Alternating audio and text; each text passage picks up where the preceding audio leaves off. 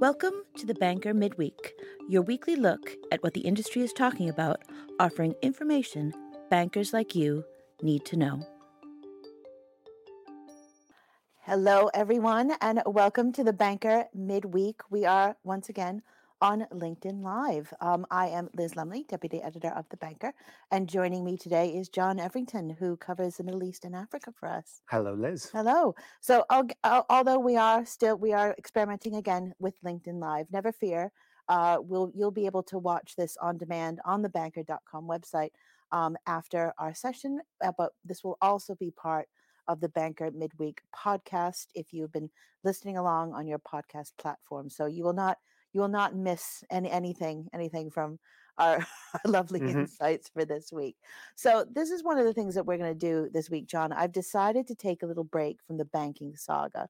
We talked last week about J.P. Morgan and buying up First Republic Bank in the U.S., but I want to move away from that. We're taking a little break because I'm tired. But both of us just came back from the Crypto and Digital Asset Summit, which is run by FT Live here in London.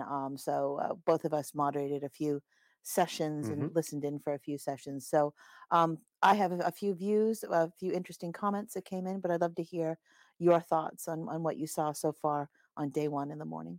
Yeah, no, sure. I mean, talking about the banking crisis, there were one or two little comments here and there saying, the crypto kind of industry very much had its kind of tough times in the past year. And then it was noted that, well, everyone says that crypto is very volatile and has all these issues. And the industry is beset by all these issues. And then just people were noting that, well, TradFi has been having its own issues in the past few months as well. So it's not just us; it's the traditional side as well who are not immune from this kind of stuff as well. So yeah, that was one kind of particularly interesting aspect as well. It's interesting. Of course, this is an FT Live event, and I think one of the speakers on stage said that he loves reading the FT because they make sure that their stories. We all make sure our stories are accurate and true. So you hope, but it felt like a very sober event, a very sort of mature event, and that term maturity came up often because last year there was a lot of very high profile failures. FTX being one of the biggest. There was crypto winter when a lot of the cryptocurrencies lost their value. So a lot of people were talking a lot about maturity, which was interesting. But I've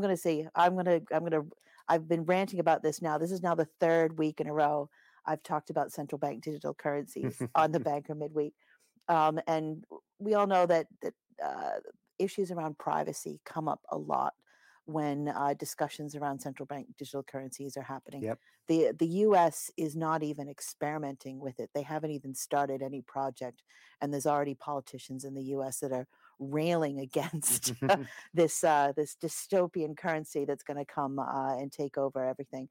But we had Tom Sutton, who's head of fintech at the Bank of England, on stage. So Joy McKnight was interviewing him, and he was very entertaining, talking about the Bank of England experimenting with central bank digital currencies. First off, I've had very libertarian types in the crypto world talk about if central banks control digital currency, they can turn off that money at any time. And it's kind of like, do you know what quantitative easing is? That barn door is open, dude. And then they mention things like Venmo, which is a whole social payment system in the US where you actually tell the public what you're buying with. So it seems that there's a little bit of a double standard about who gets to see what the transactions are. But Tom Sutton made a point where he said, privacy concerns are something they take very seriously, and not in a flippant way. He said most central banks don't care what you're spending your money on. And yeah, I think, didn't he use the phrase, we don't care what kind of sandwich you got? Exactly. Yeah. Where they're about market resilience. And it was funny. He told a story about going to a coffee shop over the weekend, and someone handed him a stop central bank digital currencies flyer, not knowing who he worked for. And one of the warnings on the flyer was that this was all about the UK government trying to stop car boot sales, which Tom Sutton of Bank of England said on live on stage that that's not true. I think it was very good that he clarified that the car boot sales are going to remain. So yeah, very Mm. important. So yeah, okay, good to get Yes, that out of we the way. still have car boot sales, Hmm. but it's interesting. It is very much in the experimental phase, and I think, hysteria and dystopian futures aside, I think most, like the Bank of England, and eventually, if the Federal Reserve does look at this in the U.S., this will be privacy concerns will be something that Yeah, they'll consider. indeed. And I mean, I think he made that sort of distinction, which always needs to be made between privacy and Mm, anonymity. That sort of that I mean, you can't really conflate like kind of one with the other. mm, And I mean, again, just making the point that I mean, with our transactions with our bank accounts now, if something shady comes along, there are kind of routes for people to kind of like to see, okay, it's like kind of what maybe not exactly what kind of sandwich John is eating, but it's like what's he spending? It's like kind of £2,000 on. It's like kind of in wherever it may be from this kind of particular dodgy deal. So I mm, mean, it's sort of it's kind of really sort of like of a piece with that in the sense that sort of okay, I mean, most of the time you're not going to sort of like kind of there isn't going to be that care about what you're spending your money yeah. on, unless I'm the sort of thinking some yeah. satire movie, it's your pictures up at the Bank of England, like, "Oh, pred again today." Hmm. It's like, it's That's right. He's ridiculous. gone for the super club again. He's not breaking the pattern yet. So yeah, It's funny. I wanna talk about regulations in a bit, but I forgot to mention, in my intro, as I mentioned before, we are LinkedIn Live, but we are in the TV studio here at the FT. So if you do have some questions, please type them into the interface, and hopefully our lovely team will get them to me in an electronic fashion. But we'll get to that in a bit. So I moderated a panel on trading and investment strategies, and we had three traders on, one wearing Mhm. a hold on for dear life cap. You have to be a crypto bro. But one of the things they complained about was that, especially in the US, there isn't a lot of clarity around the regulations. And one of them said, we just want to know what the rules are Mm. so we can follow them.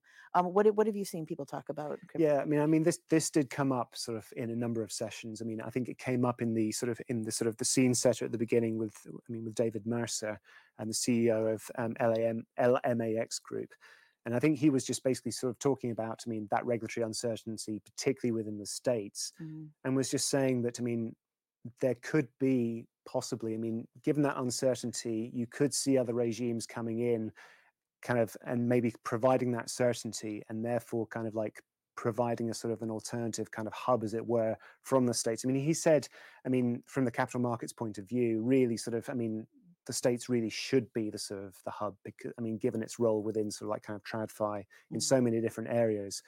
But I mean, if the states did drag its feet, it did open the door for others to sort of to fulfill that role. I mean, maybe albeit temporarily, but I mean, but so like kind of create a bit of a march. I mean, of course, he talked about Europe mm. with the MiCA regulations. I hope I pronounced that right. We were Micah, we, yeah. we were we were debating it beforehand, so yeah. And then, but he also mentioned, I mean, other jurisdictions as well. I mean, he talked about Singapore out in Asia, and he also talked about the Middle East, which I mean is my patch. I mean, you see some very interesting kind of stuff going on there in Bahrain, in the UAE, with the various different jurisdictions there. They are creating those regulatory frameworks, and I mean, being quite bold about it. And I mean, I'm going to be talking about that on the panel tomorrow. So I thought that was an interesting one. Just, I mean, again, that sort of that regulatory certainty that seems to be at a premium at the moment, and people will go where that Mm. is. So Yeah, it's interesting to see what will pop up, though.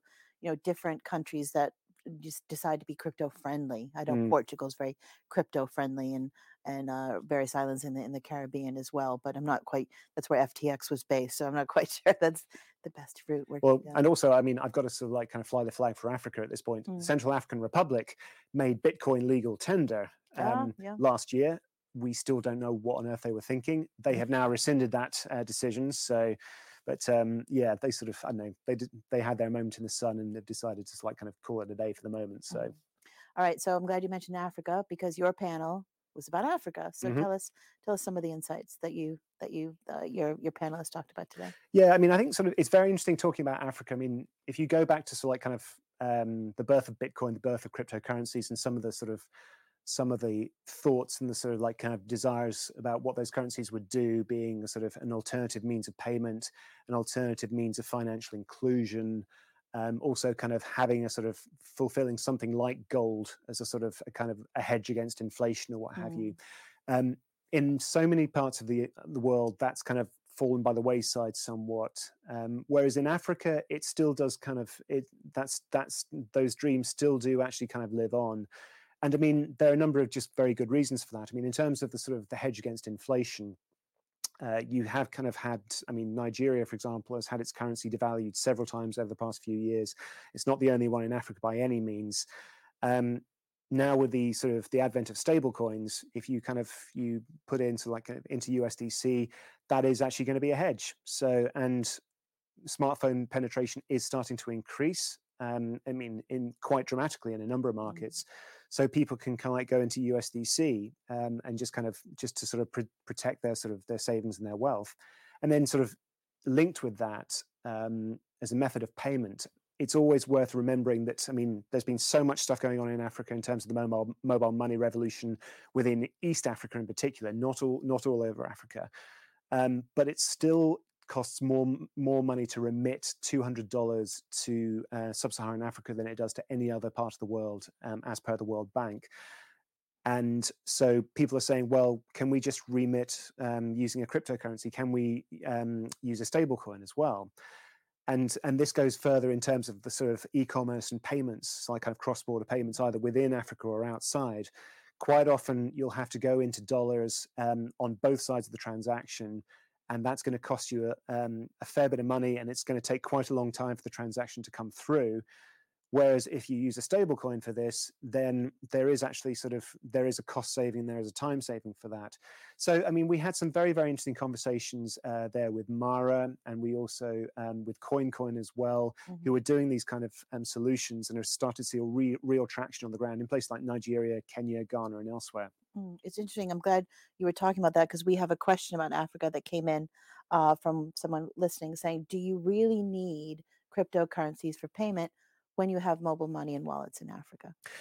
It's. I mean, I personally think this. I mean, this is a question that I asked on the stage, and I was just saying to the guys there.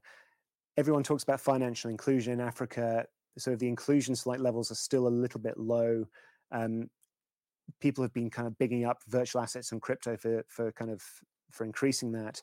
But then I think the point is very well made that mobile money and mobile wallets are a much simpler and much more prevalent technology. I mean, we're not even talking about smartphones. Even a very simple USSD phone, you can do mobile banking from, which I mean has been so successful in Kenya and East Africa. I think sort of in some ways, I think sort of, I mean, the simple answer is I think both is the sort of is the solution for the moment. I mean, in terms of very basic financial inclusion and people being able to store money just on their phones, I think sort of a mobile money solution is very sort of like kind of sufficient for that. Mm, But I think when it comes into its own is really for this for the remittances and payments kind of piece, and also for the store of value when you're kind of going into a USDC thing. So I think both I think is the simple answer. So, but I mean it's a very valid point, and I mean again, technology. I think you and I, Liz, have talked before about not adopting technology for technology's sake. exactly. Yeah. So go with what works. Don't go with the sort of the flashy new Like, solution. If you shiny can, thing, nice. exactly, yes. Don't go for the shiny thing if you can use something which has been around for 10, 15 years and Mm. which has been proven. Yeah, no, I agree. It was interesting. Something that came out on my panel as well is, what is actually the value of cryptocurrency? Hmm. Why exactly? Why do you need it? In what circumstances? But I think they started talking about totalitarian governments at that point as Yeah. well. Now, in an early panel, I mean, Stephen Deal, who's a sort of, I mean, if you look at his bio, it says crypto skeptic, and he's kind of like author of Popping the Crypto Bubble. So you can kind of understand it's like kind of where he's coming from. He'll say, look, I mean, you can do, I mean, what blockchain is all very well, but you can do Mm, so much of this stuff you don't need a distributed yeah. ledger for. So do you really need to go Mm. down this way? Are you just doing this because it's a hype technology when you've got the sort of the existing technology for it? So Yeah. I mean, it's true. I know there was this afternoon. They're talking a little bit about crypto culture. I mean, crypto is fascinating as a concept, but then there's this culture around it. It's kind Mm, of Anita Hauser, our European editor, said it's like a donut with pink frosting on it. Ignore the pink frosting. hmm. Pay attention to the donut. You heard it here first. We've got another question, and we've got a bit more time for this question. So it's, but stable coins aren't that stable, are they? Or does Mika change that? And is Hmm. it Mika or is it Mika? Anyway, Yeah, yeah, sorry. MICA. Yeah, no, no, it's a fair point. It is Mm, definitely a fair point. I mean, if the past year yeah. has taught us anything, stable coins. I mean, the sort of they may be called that, but then sort of kind of they're not 100% stable. Mm. I think so. The They need to point, be sorry, connected to something. they do, Yeah, yeah. when you just Mm. make up a stable coin. Yeah, and I think I think the point that came out, I mean, it was very interesting. It's like kind of the chap from the Bank of England, Mhm. who Joy sort of was on the panel with. Yeah. He was talking about this sort of the question of interoperability came up, and he talked about interoperability. Dearie me, with I mean, he said absolutely not with cryptocurrencies. What he did say, which I think was very interesting, he did kind of open the door slightly to having a sort of interoperability with stablecoins, but only when they were very, very well regulated and very well structured and tried and tested. Mhm. So I thought that was quite an interesting sort of like kind of statement on his part, that sort of like you could have that interaction with stablecoins, that interoperability with stablecoins, but I mean, reading between the lines, it doesn't sound as if he's sort of it's not there yet. It doesn't sound as if there's a stable coin which really kind of meets the sort of the central bank's like kind of sort of criteria for stability, as it were. Now, I think as the regulatory regimes deepen and as they progress, I'm not an expert on Mika, I'm afraid. So I Mm. don't know what's in those regulations relating to stablecoins and whether that question is going to be answered. But you do wonder as time goes on, as the regulations developed, whether you will have that stability in the stablecoin, which, I mean, will really open the door to further uses. Yeah, no, interesting. So I'll be back at the Crypto and Digital Summit tomorrow. Wait, will you? I will, yeah. I'll be doing a sort of a panel on the Middle East. I mean, again, talking Hmm. about some of the jurisdictions out there, which is starting to put out some really interesting crypto regulations. Excellent. Yeah, and I will be talking. I'm going to be doing a very early morning panel with FT journalists where we give our opinions about crypto. Mm, And then also, I'm going to be talking about NFTs and the metaverse with, I think, someone from Sotheby's as well. And so we're going to talk about art and very be interesting a very indeed. interesting setup as well. Yeah, so that's, I don't know whether you want to know insights on Saudi Arabia, no more from that. No, you don't want to talk about Saudi Arabia. I can, I mean, sort of, yes. I mean, there are, I mean, there's sort of, we had our Saudi profile in the magazine for this month of May. Mm. I will be writing in due course. I've said it on LinkedIn Live, so therefore I have to write it. So that's going to happen. Very Um, sneaky that way. um, though I did have quite a few interesting conversations about the venture capital, so like kind of pictured there Mm, within the sort of the startup world, particularly within the fintech space. mm, I mean, there's been a lot of movements in the past 5 years in that space. I mean, Saudi being the sort of the largest economy in the Middle East, and then with Vision 2030 coming in 7 years ago, entrepreneurship and supporting entrepreneurship and creating a sort of an ecosystem which does that has been very much on the agenda. And you have had some big so like funding deals signed quite recently. So there was a local food delivery company called Jahez, which did a fundraise on the local stock exchange, valuing the company at 2.4 billion. That was quite significant. mm, And then, in addition, just in March, just when I was in Riyadh, there's a BNPL player called Tamara. And they raised $150 million from Goldman Sachs, which is an unprecedented deal in the kingdom. So there's some interesting things going on there. There are still some questions about the depth of the market, and there's particularly sort of like questions about the talent pool, both within Saudi, but also kind of like attracting the talent pool from the wider Middle East into Saudi to really sort of like, kind of get this ecosystem going. But you can read all about it in the article that I'm going to write. excellent, perfect. So lovely. So we're entering our press week here at the Banker. So the cover story for next month is going to focus on, I know I wasn't going to mention the banking saga, but it's looking at the role of the chief risk officer, which is very relevant to what happened with Silicon Valley Bank in the US. And our next banker portfolio podcast, Functional Banking Magic, is looking at low code and no code with Shawbrook Bank. That will be out next week as well. But John, thank you very much for joining me on the Banker Midweek. Thank you, Liz. Always a pleasure. Thank you. Thank you for listening to The Banker Midweek, part of the portfolio of podcasts from the editorial team at The Banker, available on thebanker.com and wherever you get your podcast fix. Search on The Banker Podcasts to listen to more.